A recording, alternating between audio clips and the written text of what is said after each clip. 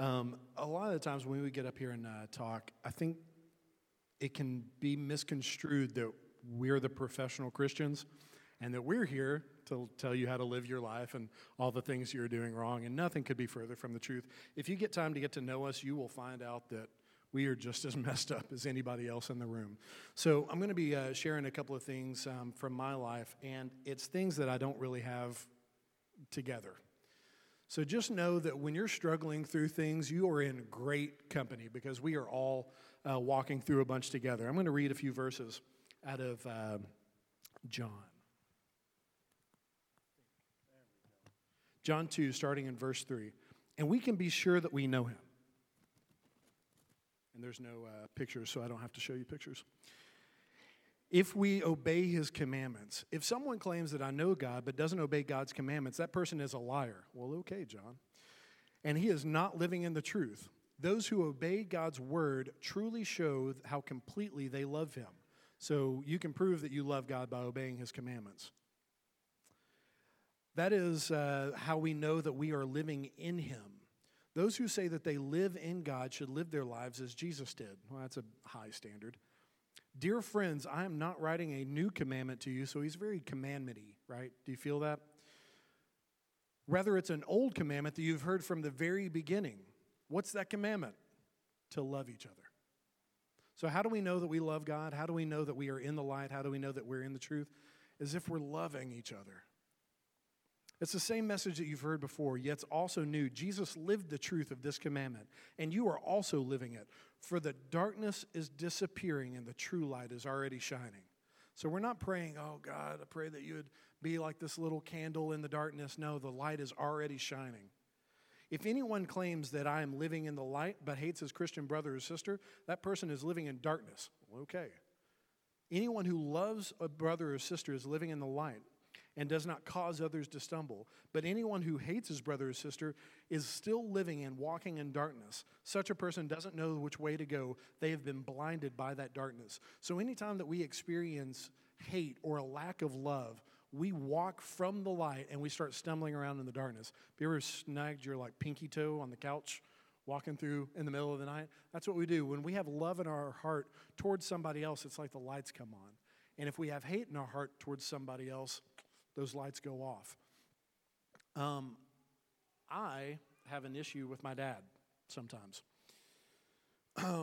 We have had an interesting relationship over the past few years. And I think a lot of my issues with my dad, I blame on his struggle with alcohol. Because it's an easy thing to blame.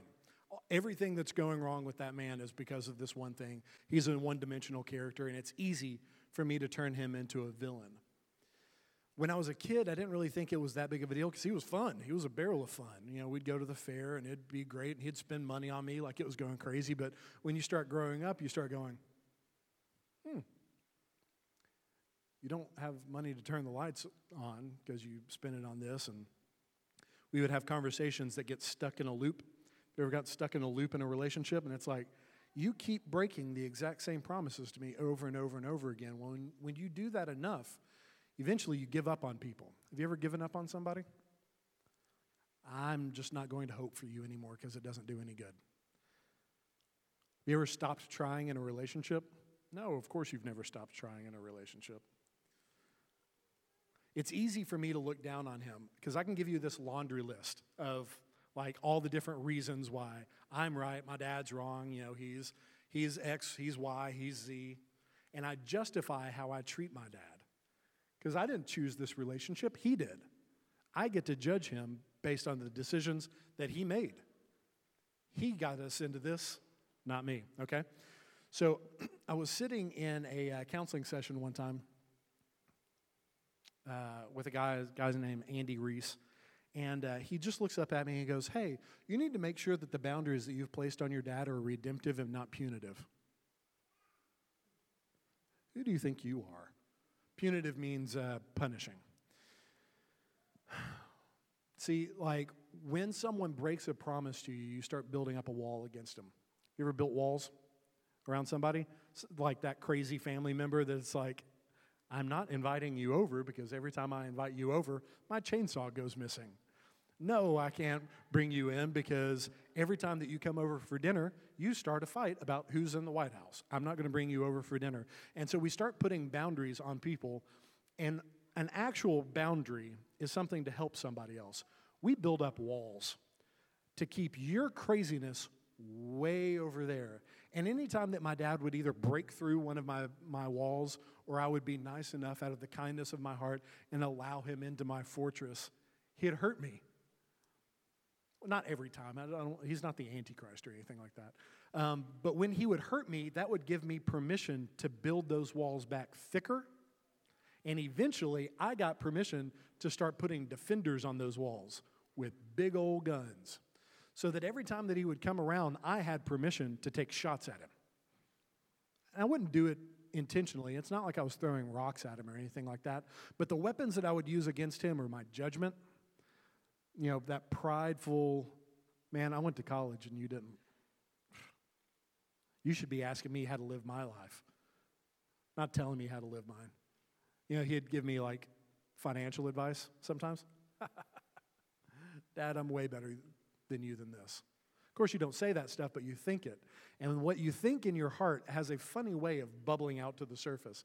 So that's the kind of shots that I was taking at him. My walls became a stronghold meant to keep him away. And when he came close, those defenders on top of the walls were charged to injure, to harm, to bring shame, to bring guilt. If I made him feel bad enough, he'd change, right? I mean, that's how all addiction recovery happens. You just make them feel guilty enough. Eventually, you got to change. By the way, that doesn't work. That's not how you do this. But it sounds right in my head. The stronghold walls that I built were to keep distance instead of building a handrail. If you ever go up to the balcony, we have handrails along the stairs to help you get up to the balcony. We have handrails on the side of the stage to help you get onto the stage. The boundaries that we put on some people are needed. We need to have boundaries with people, but they need to be like handrails to help people get into a better life, not castle walls to keep people at bay. See, when the counselor said that, I had a bit of a harsh reaction. Imagine that. Someone telling me how to live my life with my dad. You don't know my dad. Who do you think you are?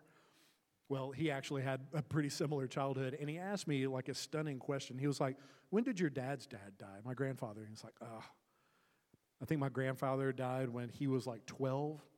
And Andy went, oh, well, no wonder he doesn't know how to parent effectively. He's never had it modeled for him. And I was like, my grandfather was a jerk. It's better that he wasn't in his life. He was like, well, even worse.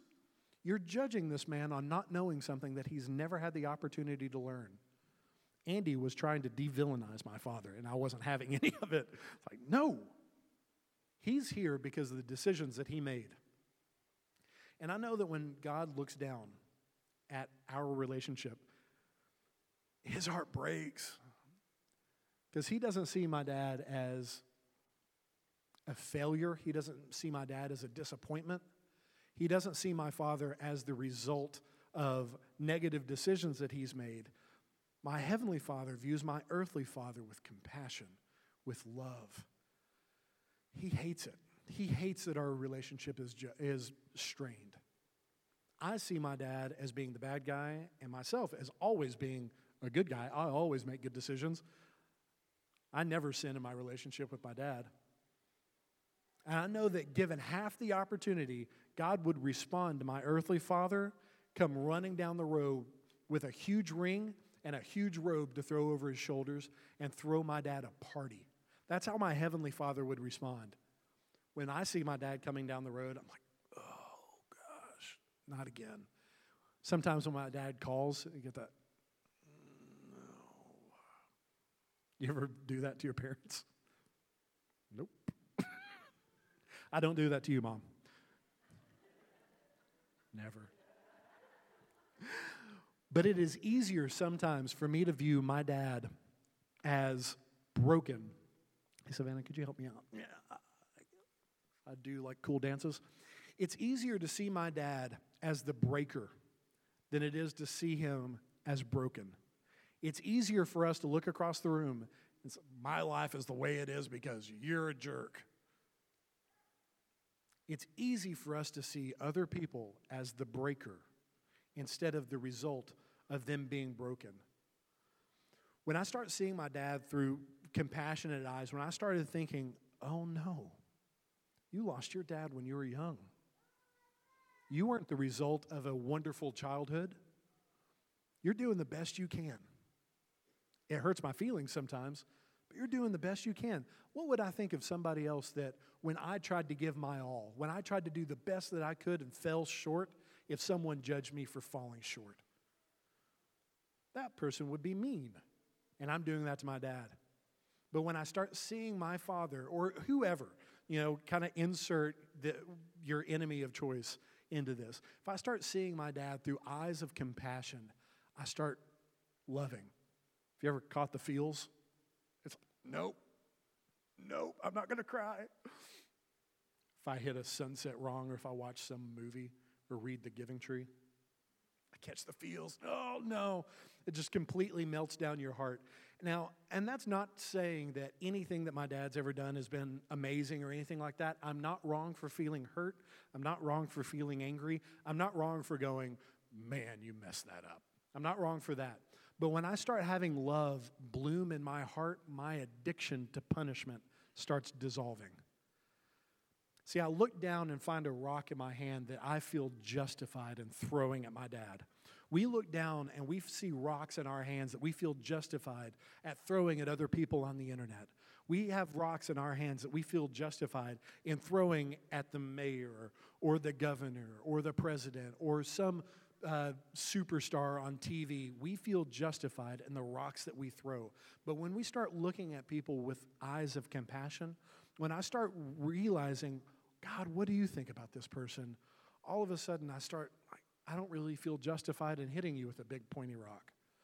There's a woman that was caught in adultery in the Bible, and the Pharisees were justified in their capital punishment. They were empowered by the law that God gave to pick up big sharp rocks and throw them at sinners until those sinners stopped breathing. It was in the law. They were justified. It wasn't murder. It was righteous killing. But when they saw her through Jesus' eyes, it became really hard for them to carry out their vengeance, for them to carry out their punishment. And all of a sudden, they started dropping their rocks.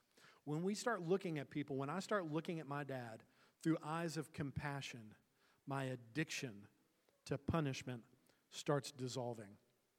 And I know the testimonies are kind of supposed to end like, hey, I got prayer that one day and my addiction just completely evaporated. The grass was greener, the sky was bluer. I never went back to that addiction ever again in my entire life. And unfortunately, life isn't really like that. Me and my dad still have a bit of a strained relationship. I have asked him to forgive me of all the times that I've been a jerk to him. I've forgiven him. And it's still not 100% because relationships take a lot of effort and they take a lot of time. They have to put a lot of work into relationships. And we are obsessed with finding simple solutions to very complex problems. Like anything that you see like retweeted on Twitter, because that's where you retweet things, or anything that you see posted on Facebook that's like, oh, that's an inspirational quote. Well, it's not really going to change your life. Because anything that's worth changing your life can't fit onto a 99-cent card from Walmart. It's like, well, I got warm fuzzies on that. But the actual working out of forgiveness, the actual working out of love is a whole lot messier than, well, just forgive them. Well, thank you. I'll get right on top of that. It's like, have you ever been skiing? I went skiing once, and it was miserable. I went ice skiing, it's called snow. It was ice when I went, and I went down that mountain. I did like the little bunny slopes, and then I got done with that, went down the side, took my skis off halfway through, and I walked the rest of the way down. Spent the rest of the trip in the cabin, and everybody's like, no, you got to go back when it's a whole lot better. Like, oh, thank you. I went skiing one time with Brandon and Lindsay Gross when we were in high school, and they were showing me how to ski, and so I was ready. I had a boom that came out of the side. It has nothing to do with anything, by the way. Had a big boom that came out beside the boat, and so like everybody was here. It wasn't on a big rope behind everybody. So I'm in the water. Guns it. boat comes to life. There's billions of horses in there, like doing stuff. And I come up out of the water thanks to fluid dynamics. And this is amazing. Well, my shorts stayed down. I didn't know it because I was trying not to die. So I'm like, I'm having a bad experience. So anytime that anyone mentions skiing around me, I have no. I have bad experiences with it. But the thing that people say to you when you're skiing is like, try standing up. Oh, thank you. I had no idea. It's so much easier now. Thank you so much for telling me to stand up. And sometimes we do that in the church. Have you ever gotten dumb, cheesy advice from Christians? Well, do better. Thank you. I appreciate that.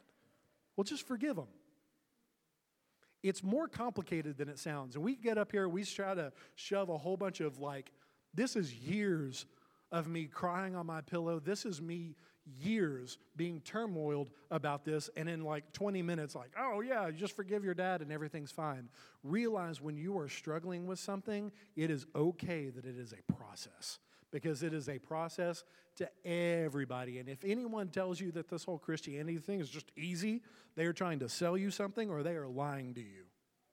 So feel free to be weird. So in our lives, we have these opportunities to believe lies about people. I have these opportunities to believe rotten stuff about my dad. And that rotten stuff is empowered by the enemy. Or I can believe the truth and love somebody, and that truth and that love is empowered by the Holy Spirit. It's empowered by the kingdom of God. And so when we say that, man, there's demonic stuff happening, we have movies and media that say, well, when demons show up, people's heads start spinning around and split pea soup and stuff like that. But that is not demonic stuff. That is not what demonic stuff looks like when it shows up. What does demonic stuff look like? Well, in 2 Corinthians 10, 2 Corinthians 10, starting in verse 3, it says that we're humans, but we don't wage war like the humans do. We don't use Twitter and Facebook to fight our battles. We use God's mighty weapons, not worldly weapons, to knock down these strongholds of human reasoning and destroy false arguments. The strongholds of human reasoning and to destroy false arguments.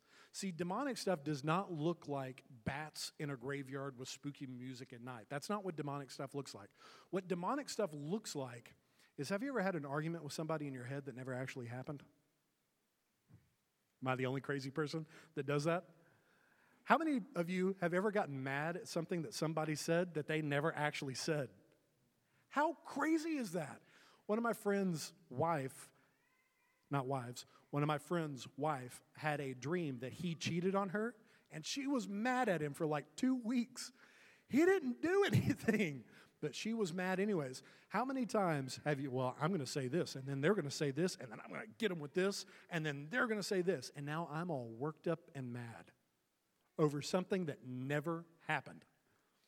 See, our minds are geared to be entertained by conflict. Anytime you watch TV, anytime you watch a movie, anytime that something is going on in the news, it is all about conflict management. If I can tell you that there's a conflict, our brains shut off and we just pass the popcorn. Oh, this is a fight. Have the cops ever showed up to your neighbor's house?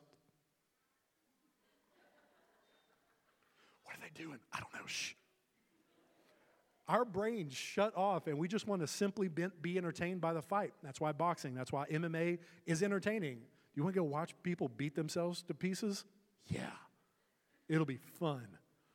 Our brains shut off when we experience conflict. And so what our brains do is we see this masquerade of a fight. Imagine two demons in your head having a dramatic fight with each other. It's not real. They're two figments of your imagination arguing with each other. Our brain shuts down. Meanwhile, through the back door, we get broken into. And demonic forces start redecorating our house with violence, with aggression, with shame, with fear, with guilt, with manipulation. And when the movie's over, when the fight's over on your head, that was entertaining. Meanwhile, your entire house is destroyed and you have to deal with the mess of it. But we don't even realize that stuff's happened. We feel justified in the decisions that we've made against people over things that they've never done, over things that have happened in our heads. That's what demonic stuff happens. When we say that, man, that was demonic, it was empowered by hell to mess with your human reasoning and get you to argue over things based on lies. Have you ever gotten mad at someone in your family for something that no one did? Like, you stole the remote control. It's right here. Oh, sorry. I love how everybody just assumes like you stole it. Maybe you misplaced it. Surely a thief didn't break in and steal the remote control. Well, you did it maliciously. So this happens every time that we let our brains be entertained by arguments with dumb human reasoning, with arguments based on lies in our brains, and then we have to deal with the emotional trauma that happens in our hearts and our judgment towards other people. Could you imagine the amount of arguments that I've had with my dad that never actually happened? Because what happens is that we say that we get bent out of shape over something that somebody did. You'll never believe what they did. Oh my gosh. I cannot believe what they did. We actually don't really get that bent out of shape about things that people do. Actions are easy to forgive. They're easy to look over. What we get tripped up on is motivation. See, I can't see into my dad's head without a skill saw. Or like MRI or anything like that. I can't assume his motivations. So what I do is I look at his actions and allow my imagination to weave a story that might or might not exist of what I have imagined, what I have assumed. And you know what happens when you assume? What I have imagined this to happen. And that's where the demonic stuff takes place. I get mad, not over his actions, because I can forgive that. You meant to do this to me. You did this because you're lazy. You did this because you hate me. You did this because you don't like me. And we have to deal with the motivations. Well, how do you deal with the motivations? Well, if the lie is the thing that's empowering this, because like when I believe a lie, I empower the liar in my life. Sweet. Have to do like Freddie Mercury thing to get the TV to switch over. When I believe the lie, I give permission for demonic forces to go crazy in my life. Well, how do I get the kingdom of God to go crazy in my life? Because that's a whole lot better. Just in case you need to know that. Having God move in your life is a whole lot better than having some weird demon messing with your stuff. Well, if we believe the lie, we empower the liar. If I start believing the truth, God starts moving. So what's the truth? Like, how do we get to the truth? Well, I have to perceive things the way that God perceives them. God has a bird's eye view. He knows exactly what's going on, and his expert opinion is that of love. So I have to assume that he can see things that I can't see. From my vantage point, it looks like you're a meanie. But from God's vantage point, he's like, you're not seeing the whole picture. Trust me, they are worthy of love. Does God go, and I approve of everything that they do? No, he doesn't do that. The actions that we do to each other, the feelings that we have towards each other, they're still rotten, they're still junky. But who we are as people are worthy of love. God looked at you and said, you are worth the sacrifice of my son. And if he can see that value in you, I have got to be able to see that value in you. Well, how do we discover that? Start asking yourself some questions. Like when you're sitting at lunch today, or when you're hanging out at the house, like we've got some nice weather coming up, maybe, hopefully. When you're sitting outside enjoying the sun, ask yourself, do I feel like I am imprisoned in a stronghold? Because eventually that's what they become. They become walls to keep people out. Well, eventually you turn around and you're in a prison cell that you can't get free from. Do you feel like you're in a prison? Do you feel when certain people come around, you have to start putting up a whole bunch of defenses? When you look down at your hand, do you ever feel that you can see a rock that you feel justified in throwing at somebody? Well, if you can answer yes to that, you've probably got some stinking thinking going on. Well, start asking other people. Get outside opinion, because it's very hard to see ourselves accurately. It's very hard to see situations accurately. So we get friends, we get brothers, we get sisters, not to gossip, not to gang up on other people like, hey, I've got some dirt, let's help throw rocks together, but say, hey, what do you think God's perspective of this person is? What do you think God's perspective of this situation is? What does love think about my father? Well, when I ask what love thinks about my father, it's not that I want to throw rocks at him. I've got compassion. I've got mercy. So when we get outside help, Our friends can be as dumb as we are. At the end of the day, the lens that we have to pass all of this through is the lens of love. We have to go to Scripture to figure out what God says about a situation. And what God's opinion is about every human being that's ever lived, ever will live, is that they are worthy of unconditional love. They are worthy of joy. They are worthy of mercy. They are worthy of compassion. And so we get to do that. And that is the hardest thing that we decide. That is the division on whether or not that we're actually believers or we're just playing around with our Christianity. Do we actually believe what he says about somebody? Do I believe that God is who he says he is and that his people are who he says that they are? Like when I look at my earthly father, do I trust God enough to go, I'm not seeing it, but I trust your opinion? I had somebody, my brother just bought Andy Warhol photograph, like a Polaroid, and paid an unbelievable amount of money for it. He has an Andy Warhol, an original Andy Warhol. If I saw that like in a folder somewhere, I wouldn't give you 50 cents for it. But because the value is not decided by me, the value is decided by somebody else, he can buy that Polaroid and then turn around and sell it and make a ton of money off of it.